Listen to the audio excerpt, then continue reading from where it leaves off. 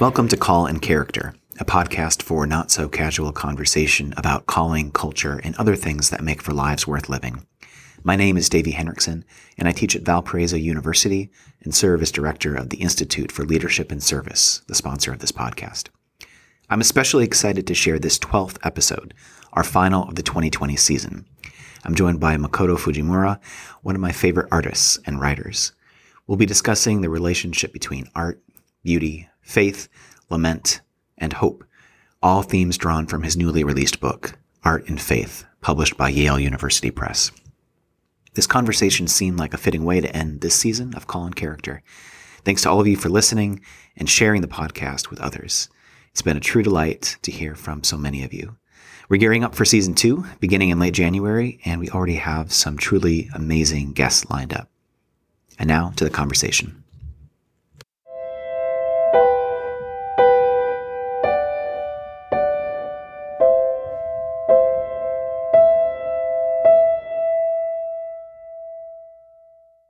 The British poet Edward Thomas once wrote an exquisite little poem in which he described a simple, towering plume of smoke rising from a train as so fair it touched the roar with silence. In my own encounters with the art of Makoto Fujimura, our guest today, I've been overwhelmed too by a silence so deep it roars and arrests the gaze of anyone who pays it attention. But this is what beauty does. It holds a fragile power to generate meaning and recognition. It resists commodification and crass pragmatism, and invites those who behold it to stop and linger a while. Reading Fujimura's new book, I was reminded often of the story in the Gospels about the woman who came to Jesus with an alabaster jar and poured expensive perfume on his feet, to the displeasure of the disciples. What the woman at Bethany did made no economic or earthly sense. It was an excessive act with no instrumental value, but she saw Jesus as her beloved and knew that he was worth the offering. She took the perfume, itself a finite good, and made it something of infinite value. As the art and writing of Fujimura suggests, these sorts of acts ought to arrest our attention so that we can model their beauty in our own lives and callings. Makoto Fujimura's biography is too replete with honors to do it justice. He's an award-winning artist whose deliberate, refractive, slow art has been described by David Brooks of the New York Times as a small rebellion against the quickening of time. His art has been featured widely in galleries and museums around the world, in notable collections including the Museum of Contemporary Art in Tokyo and the Huntington Library. From 2003 to 2009, he was a presidential appointee to the National Council on the Arts and served as an international advocate for the arts, speaking with decision makers and advising governmental policies. His books, Refractions and Culture Care, reflect his work on arts advocacy during that time. And his new book, Art and Faith, A Theology of Making, is just recently published by Yale University Press. So, Mako, thank you so much for joining us today. It's great to be with you today. So I'm going to jump right in with a question kind of about the main, I don't know if I want to call it an argument, but the theme, the motif of the book, which has to do with beauty's abundance, its effulgence, we could even say. Yeah. And in a culture and certainly a political community in which everything seems to be a zero-sum game, a fight for power or privilege in a world of scarcity, how would you say beauty provides an alternate way of living well? Yeah, that captures the thesis very well. Part of the thesis of my book was to argue for restoration of this vision of God as God of abundance, and the one that spoke the Sermon on the Mount to people who were very much fear-driven and scarcity-minded. They had to be to live in first century, Palestine desert with so many contested powers fighting over their turf, and yet Jesus spoke about the abundance of creation and invoked the new creation at the same time and invited people to a banquet. And so the gospel seems to me is a message of abundance, and yet we have made it into an argument of Darwinian struggle. And that's the first observation that I will make, but that's obviously related to my role as an artist. And art always flows out of abundance. And whether the artist is aware of that or not is a different question.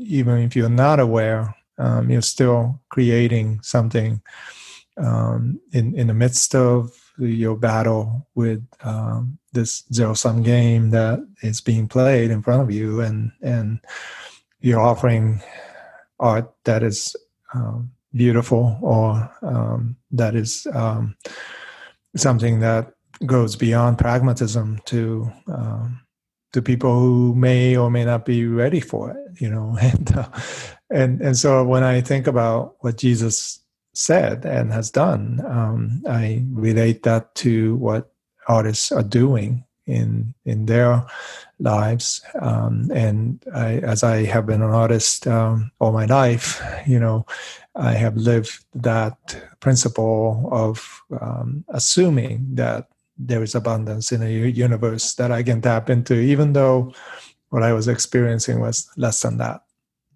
So this book, I'm assuming, was probably written before the pandemic hit us, but it's being published in the midst of a context in which we've all been forced into isolation. And it's also had the effect, of course, of closing museums, canceling orchestra seasons. It's made dining out at nice restaurants all but impossible. So in a real way, things that have always delighted us have now been forbidden. So I was wondering, how has this year of isolation and austerity affected the way you think about your art or the place of beauty in our lives? Yeah, every day passes and we see the impact more deeply of the shutdown and this pandemic and the suffering that is going on. When Yale Press, initially set the date, it was going to be released a bit earlier, but then I'm glad they pushed it back. In fact, it's not out until January 5th is the official date, but in our days of Amazon, you can get your copy today, and the way they have been reporting to me, Yale Press has said that it's already on its third printing because people are responding to the message of hope. I call it theology of making, but it's also could be called theology of new creation, and that people need a message that invokes the new. And I could have written a chapter on how artists are able to create something despite what they see, despite what they're experiencing, the scarcity that is around them. And many great masterpieces of art has come out of the Black Plague, that lasted 3 or 4 generations in Europe. And yet we see works of Shakespeare and Fra Angelico and these artists who not only created during their shutdown, but also created new ways of doing art, as in the case of Shakespeare. So, that's there, and I'm not saying that everything we do should aspire to be Shakespearean, but in another sense, we have to realize that all art flows out of trauma in some way, and if you removed artworks and literature that came out of especially wartime trauma, you lose 80-90% of all great literature. You would not have Hemingway, J.D. Salinger, who was traumatized in front lines. You would not have Tolkien or C.S. Lewis. Narnia Chronicles, the Pevensey children are exiled from London because of the war, and their journey into the wardrobe was, in a sense, a way to cope with their isolation, their loneliness, and their quarantine, as it were. So these things are very much part of our history, and I think part of yes, I didn't intend this to be the message of this book. I didn't know that the pandemic would be happening when I wrote these passages, but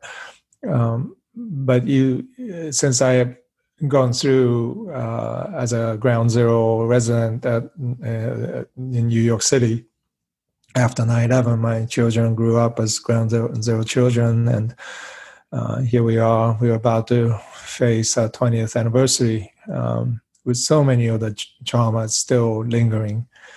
And, I think that experience, coupled with my role as an artist, my role as a leader, as a thinker, all those things coalesced into thinking about a kind of theology that can withstand tremendous trauma and darkness and ground zero conditions. And so I have told many people that, what I learned after 9/11 can really help, because, I'm a survivor, but everybody is going to be a survivor after 2020. And that reality, that psyche and psychological journey that we will be on way after this is considered to be over, will linger on, and we can ignore that or run away from that. But I think it's actually an opportunity for us to recalibrate and slow down and really think about what matters to us the most, and how we might nurture and create and make out of the fractures. So this book really is a pathway into that journey. I'm really struck by the line you said a few minutes ago about great art emerging out of trauma. And it made me think about, I think, what is one of the most important dialectics of this book, and perhaps even of your art, which is this walking back and forth between lament and hope. Mm. And with the theology of new creation, which you say could be your alternate subtitle, I guess my question is there a place for art in the new creation, or must it always be something that's a longing for something better? Can you create great works of art from a place of ultimate peace or rest or tranquility? Yeah, great questions. And first of all, I try to reset what it means to be an artist and what art is in the book. I make the statement throughout that one of the critical things about God of the Bible is that God stands outside of time and space and does not need us. That there is a profound reality of God's existence being self-sufficient and all-sufficient, and that's and yet God created because God is love, and God loves exuberant beauty, and God seeks after justice and loves those who, despite their Darwinian struggles to just survive every day, they are willing to give mercy to those who do not deserve that or can't not repay that. That it's upside down from what is normative and what we think is a necessary way of the world. And cultural wars is built on this fundamental belief that unless we do something, it's up to us to fix the world. But I read the scripture passages, and I read, obviously, as an artist, and I see this creator who is an artist, who is the artist, who is more than what I can ever do, obviously. Created something out of nothing and continues to create through us. And so art is fundamentally something that we make in response to that.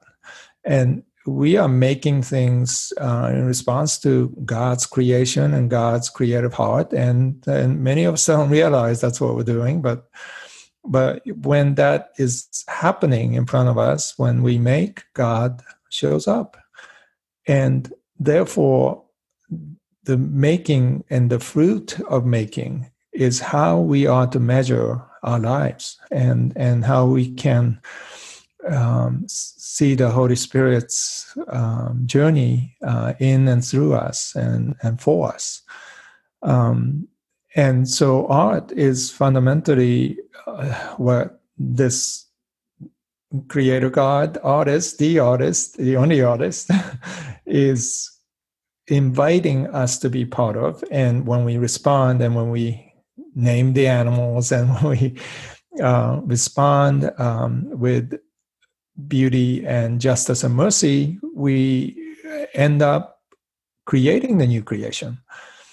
And it's so amazing that God may wait until we act to accomplish that. This is an incredible promise that I find throughout scriptures, and I it's so vast and exquisite that we doubt that it can be true, because it's too good to be true. But that's the gospel, and the entirety of the Bible, from Genesis to Revelation, is full of these promises, promises of the new. Yes, there's devastation and judgment, but they are only for sanctification. And at the end of the day, if we can turn to this Creator God with, of course, humility and repentance, but turning to this God as an act of turning toward beauty and truth and justice and hope, is going to lead us into a role of being a co-creator, invited into that incredible, impossible status that we certainly don't deserve. But this is what God has called us to be. In Christ, we're a new creation, and that new creation is already embedded in us. Anytime we create, anytime we speak or touch, it's part of already the new creation. You've been writing about the theological sources for your life's work, your art, for decades, but you also acknowledge early on in this current book that many people of faith might be a little skeptical about the relationship between religion and art. So I want to just a quick quote from the first chapter. You write, "Imagination, like art, has often been seen as suspect by some Christians who perceive the art world as an assault upon traditional values. These expectations of art are largely driven by fear that art will lead us away from truth into an anarchic freedom of expression." So how would you go about convincing a traditional Christian, or really any person of faith, that the imagination is not a threat, and perhaps is even essential to their pursuit of moral or spiritual truth? Yeah, so whenever the Bible speaks of our hearts or our heart, my dear colleague, Dr. Ellen Davis of Duke Seminary, has said, as a Hebrew scholar, that the word that is translated in the Bible for heart is imagination. That's the closest word in English language for both Hebrew word and a Greek word for our hearts. And so when we talk about sanctification of our hearts toward the kingdom of God, to be able to see God clearly, we're talking about sanctification of our imagination. Now, as I note, we use the word imagination as somewhat of us with suspicion, saying that, well, if you're thinking that you're fantasizing and you're imagining things, it's not real. So there's a lot of cultural baggage here that we have to overcome. But Christian church has always been the heart of cultural imagination. We have always created into the world, and the world has flocked to our churches because what we have built was beautiful, and what we have built is extravagant. and so we examine ourselves in 21st century, early 21st century, and to see what is the fruit of the church, and how does a skeptic see us, And I must say that I argue in the book that it is really the opposite of what we want the world to see. We are taught, at least individually, that the fruit of the Spirit is love, joy, peace, patience, kindness, gentleness, goodness, faithfulness, and self-control. And instead of love, we have hatred. We have projected hatred as a church. Instead of peace, we have waged war. Instead of joy, we seem to be rather anxious and fearful, and so forth. So the fruit of the Spirit may be manifest in individuals because of all the discipleship programs that we have, maybe, but it's not manifest in culture. And it's not manifest in the culture of the church, even if we examine ourselves.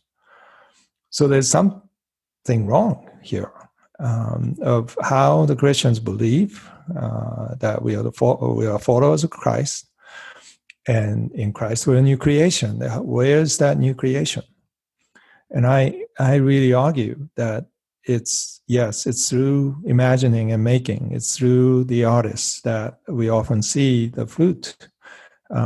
But collectively, it's through ministries of mercy that is out there doing good work, invisible work that we don't get to talk about, seeking justice and mercy behind the scenes, and really doing that hard task of what the gospel calls us to. And it's the artists that are imagining what can be made out of scarcity, and they do not believe that ultimately it's just a Darwinian struggle to survive.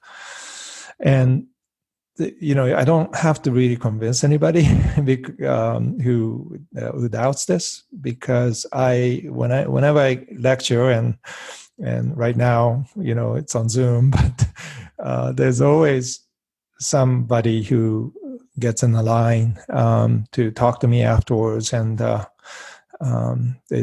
inevitably that person starts out, I'm not an artist, but and I know what's coming next. I know that there's a father whose daughter is a dancer and who left home to go to Greenwich Village, and she is far away from God, but this person takes care to let me know how creative, amazing dancer and imaginator that this daughter is. And I say to that person, you may not understand the role of the arts, or you may have said that's not important, but here we are, talking about someone that you love, who came out of your home, who is sacrificing almost everything in order to create something out of nothing, something to believe in the new creation, and we have to understand that God is behind that too.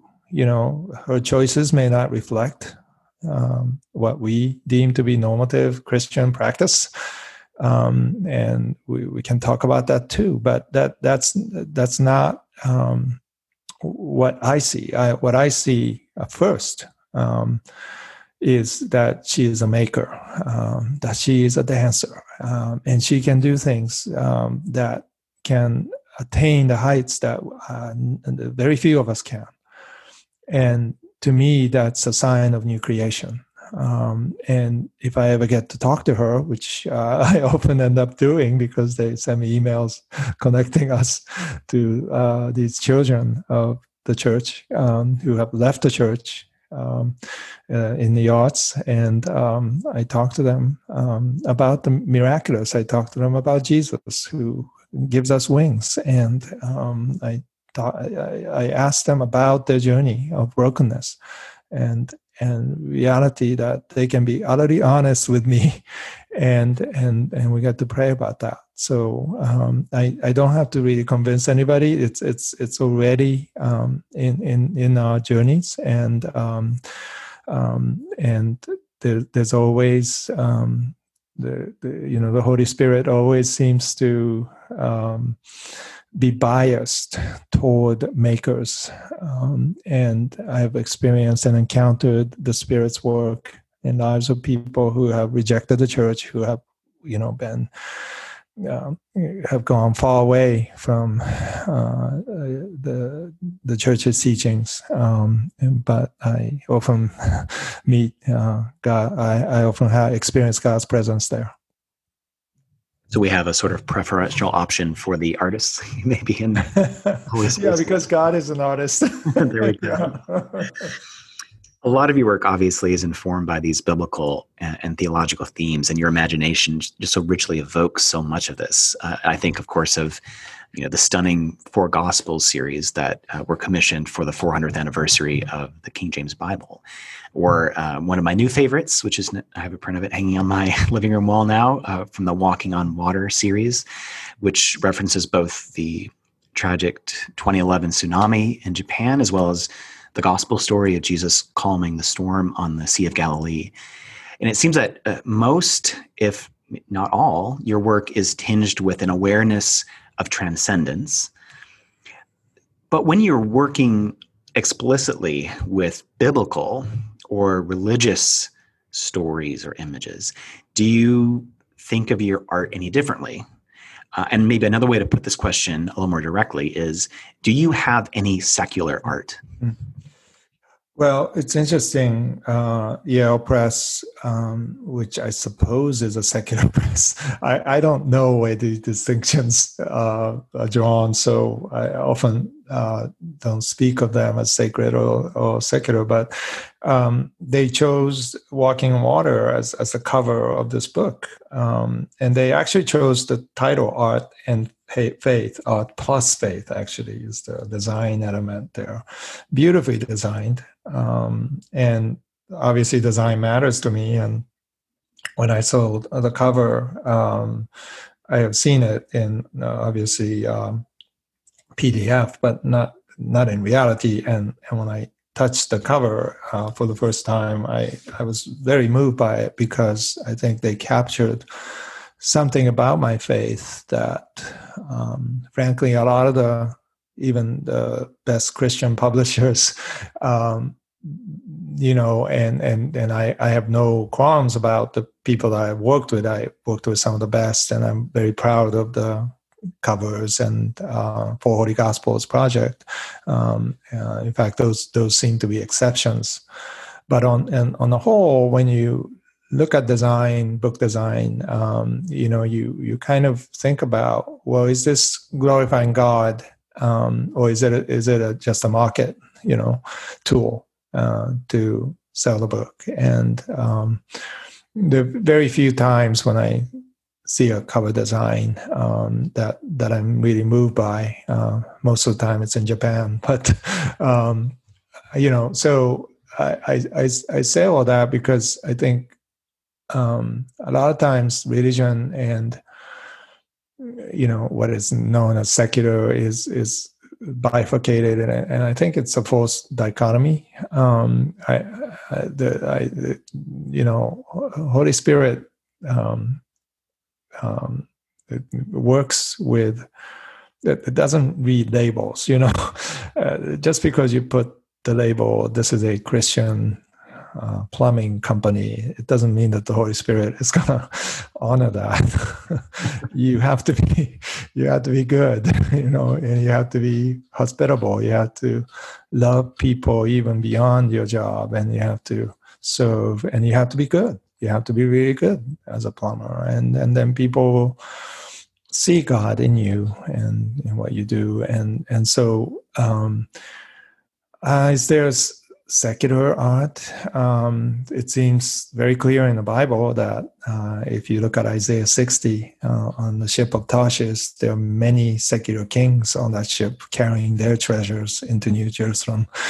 So it seems like God has an upper hand on this, and it chooses people outside of the normative religious practice to enter into New Jerusalem. There's mystery in that, and I'm not saying everything that human beings do glorifies God. Not at all. Most of it turns into idols, turns into something that does not endure. But what God actively does is to turn even those things and twist them back into a purified way of expressing that turns into glorifying God's presence in our broken lives. Related to the issue of the sacred in art, I'm curious about your own process of making it. So it's your life's work. I assume you're making art on a near daily basis. How do you preserve the sacredness or the specialness of creating art day in, day out? That's one question. And then also related to this, how does this process of creating art inform your own spiritual disciplines or practices? Yeah, I've always felt the pleasure of God in making art. Even as a young child, I didn't know what to call that. And I thought everybody had this experience. I felt something going through me. It was not mine, but I was able to, as a vessel, experience that reality going through me. And what came out was just this delightful, innocent strokes of color and movements, and I have a painting that I did when I was 3 that my mother kept and framed and gave it back to me for my college graduation. And I look at that painting every day because I have no ego in this painting, and it's just so beautiful and free. And I remind myself that my job is to have that naive confidence and even have sophisticated naivete, perhaps, that allows me to search for that every day. And I think that's where sacredness kicks in, is in your first love, and whatever brought you to the point of excellence. There was that moment when you were a child or whenever that you aspire to be the best at what you can be. And that is the sacred work, sacred call, is to be able to refine what you do and to come up with something that's unique and only something that you can do. And then you offer that back to the world, but also knowing that this is a gift. You don't own this, and you are able to freely give it away in that sense, because it is something that you are doing in gratitude. Now, having said all that, I mean, there's nothing wrong with marketing your pieces or commoditizing your pieces.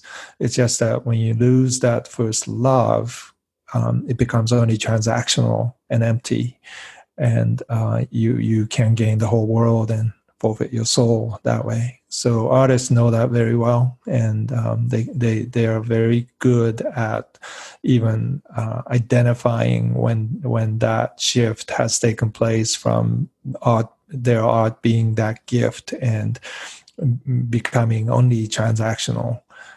because you can sense in your soul that something is just died, and so it's good to know people like this, right? To be able to have that high level of awareness about what they do. The poetry of T.S. Eliot is obviously very important to you. He shows up throughout a lot of your writing over the years, and in fact, one of the fondest memories I have over the past few years was attending an art show and a poetry reading in which you read aloud from Eliot's The Four Quartets. And East Coker, which is the second in the set of poems, is a personal favorite of mine. And in this new book, you quote from Eliot and East Coker. And the line is, "I said to my soul, be still and wait without hope." And from this line, you then go on to talk about the theological significance of patience, longing, and even incompletion, all tied up with the significance of Holy Saturday in the liturgical calendar. It's very rich, deep, complicated stuff.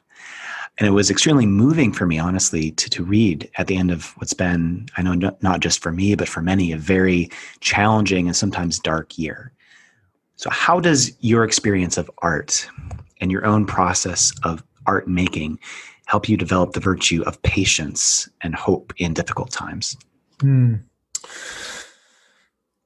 I began to encounter T.S. Eliot. I've known about him, obviously, and read his works before 9/11, but it was after 9/11, in the dark days ensuing. I remember reading Four Quartets out loud in the subway in New York City, and nobody cared. It's so wonderful to live in the city and to be reading Eliot and New York Times on the other hand, and then realizing that then maybe Jeremiah, carrying the Bible, and realizing that the chasm of history has just collapsed in front of you, and you are entering a terrain that you don't know how to navigate. You are not only lost, but you're blinded by even what you see. And Eliot's voice, as haunting as that may be, of waiting without hope, East Coker begins with, "Oh, dark, dark, dark, we all go into the dark." And that, perhaps, later on after, and I found those passages really illuminating and even encouraging. And I was, 5 years later, I'm doing this project with my friend, artist Bruce Herman, who had been kind of a sort of a guide to me of Eliot's writings. And I read those East Coker passages, and I said, "My goodness, this is like the most depressing poetry ever written." Why did I find it so comforting? And I thought about that, and I thought, well, I found the comforting because it was a human voice affirming my own inner darkness and just the loss of hope and despair that I was carrying every day, trying to do my best, as a father and as a leader, trying to impart hope, and going into the studio and working, even though there was no exhibit or, nothing to hope for really. But I think I heard a human voice affirming that, as if Eliot was saying to me, "I know how you feel. I was there, and I know that darkness that envelops you, and you cannot shake that darkness. So I'm going to write acknowledging that. And whatever you can grasp onto, the reality of that place, it will be elevated because we have just shared in communion together. And you are not alone. So many writers, and of course, Eliot was looking to Beethoven's last quartets, and Virgil and Dante, who was his guide through his darkness, being an air warden and experiencing trauma himself and breakdown of marriage, and so he understood what that meant, and was acquainted with grief as a savior for Eliot. That was a journey of faith into faith, by acknowledging those things and finding hope in the Savior once again. So Four Quartets came out of that journey, and you can trace that journey in his heart. And for me, it was a kind of a reversal of feeding without hope many times, certainly after 9/11, but also recent times, and then realizing that this is a common journey as well, and we get to partake in a journey that you didn't want to, but you are nevertheless walking into. And once I began to trust my intuition, that even though I feel blinded by this, I can still see with the eyes of my heart.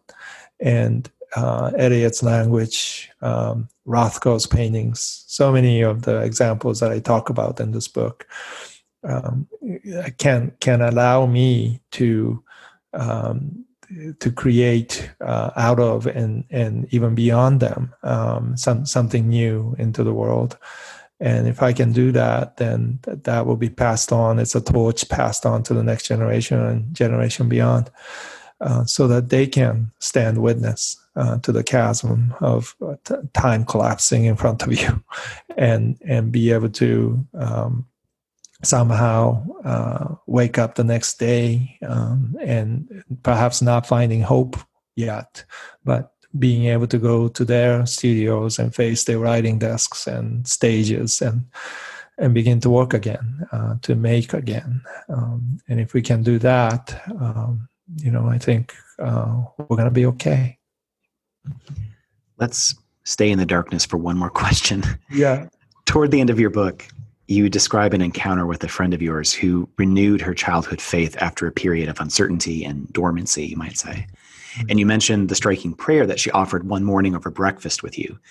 Lord, use this food, this breakfast, to prepare us for our deaths. So when I read that, I had to stop for a second, as I'm guessing maybe you did in the actual moment, because I realized I had never heard a prayer like that before. And certainly not in such a common mundane setting as breakfast, rather than say a funeral. But this is actually such a crucial part of the Christian tradition, not to mention the Jewish tradition or even ancient Greek philosophy. The idea that living the good life ultimately is preparing us for a good death. So how does this reminder, this, in the old Latin phrase, this memento mori, inform your own spirituality and your own work? Yeah. I was astonished. Here we are, in our 2020 Advent season, season of waiting and season of reflecting. And it naturally leads to Lenten season as well, and Holy Saturday and all that we talked about. But Melissa, she uttered that prayer without any kind of, she wasn't trying to prove it. Later on, I asked her about it, and she said, well, I just stood witness to my grandmother passing, and a godly woman who was able to be received into the arms of God. And I've been thinking about that, and I think that morning, that just came out of her being a wonderful writer that she is.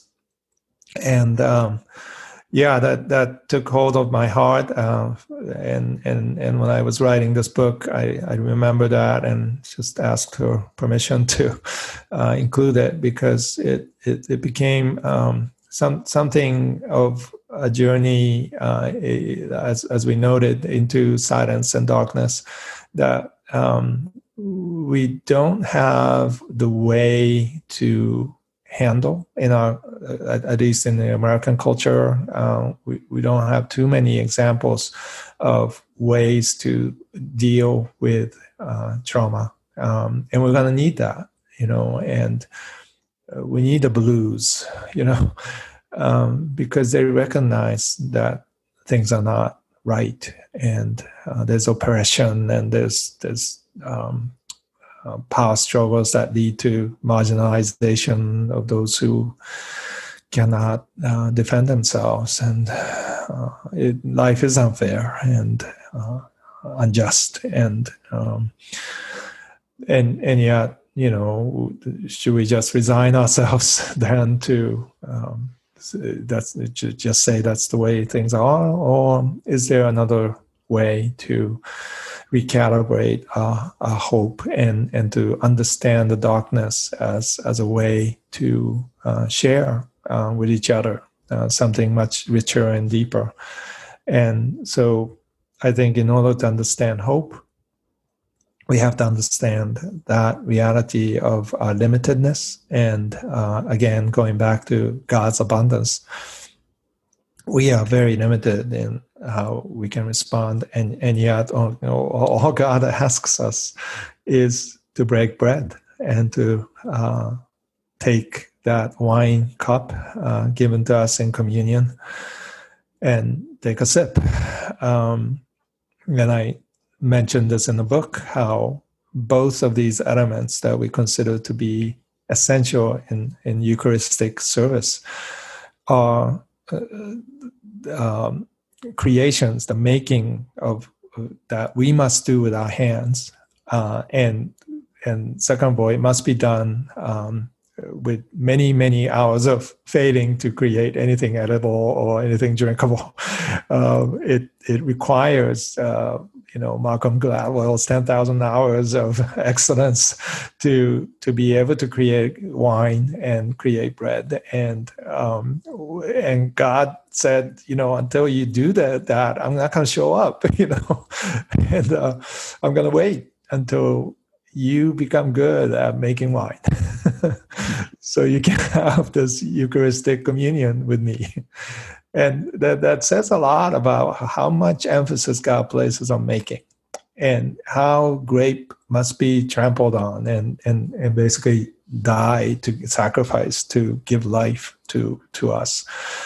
And that's happening, every day in our meals. So Melissa was right. I think this is about us preparing our hearts for that good death. And we need to be aware of that. And especially as we enter into as we are going through the Advent season now, and, into Lenten season, I think, Christ's tears and reality of new creation breaks in when we acknowledge that. So one last question. If you could recommend just 2 or 3 beautiful things for our listeners to experience, and this could be poetry, art, music, novels, even maybe food or recreation, what would they be? What would these 2 or 3 things be? Well, I think beauty is everywhere around us. Calvin Silverfield said that there are burning bushes everywhere. We just stopped taking our shoes off. Oh, that's amazing. And, right now in Princeton, the sun is setting, and here at my farm, there's not a day where the horizon is not beautiful. Even on the most cold, dreary days, I look at the horizon and I find beauty there. And so I think it's everywhere. And, this time of shutdown, we struggle so much with not being able to do things. But, what a gift it has been to slow down and to really, if you wanted to be in touch with minute particulars of the creation around us, glorious creation that is profound, and there are things going on underneath the earth in front of me that it would astonish us if we knew what was going on, right? All the microbes and insects and roots of tulips digging in because it's cold and the ground is frozen. Those are things we don't see in the winter, things that are covered over, and we think nothing is happening. There's so much that is going on because we have been shut down and dormant, perhaps, and unable to do things that we want to do. I would say the most beautiful things are the inside of you and me, and that is roots that are spreading because we have been forced to slow down, to reconsider expectations and what we desire to accomplish, to value, your loved ones, to be able to give grace to even the fractures that we experience. Those anybody can do at any moment, and when we do that is certainly the reflection of God's art in us.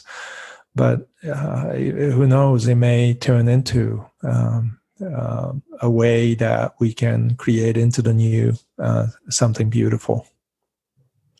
Well, thank you so much, Mako, for this. This has been just truly a delight to hear you talk about these things and to reflect on things that we ought to find beautiful, that ought to arrest our attention. I want to recommend to our readers one more time to check out your new book, Art and Faith, A Theology of Making, published by Yale University Press. I think it probably more nearly is a great Advent than a great Christmas present, but for either occasion, I think it would be a great purchase. And thanks for joining us today. Thank you, Davey. My pleasure.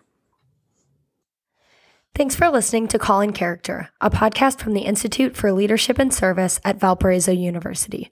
If you have any feedback or questions, follow us on the Institute's Facebook page or send an email to lead.serve@valpo.edu.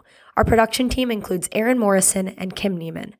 Please subscribe to Call in Character on iTunes, Spotify, and other places podcasts are found, and leave us a comment and a rating. Until next time.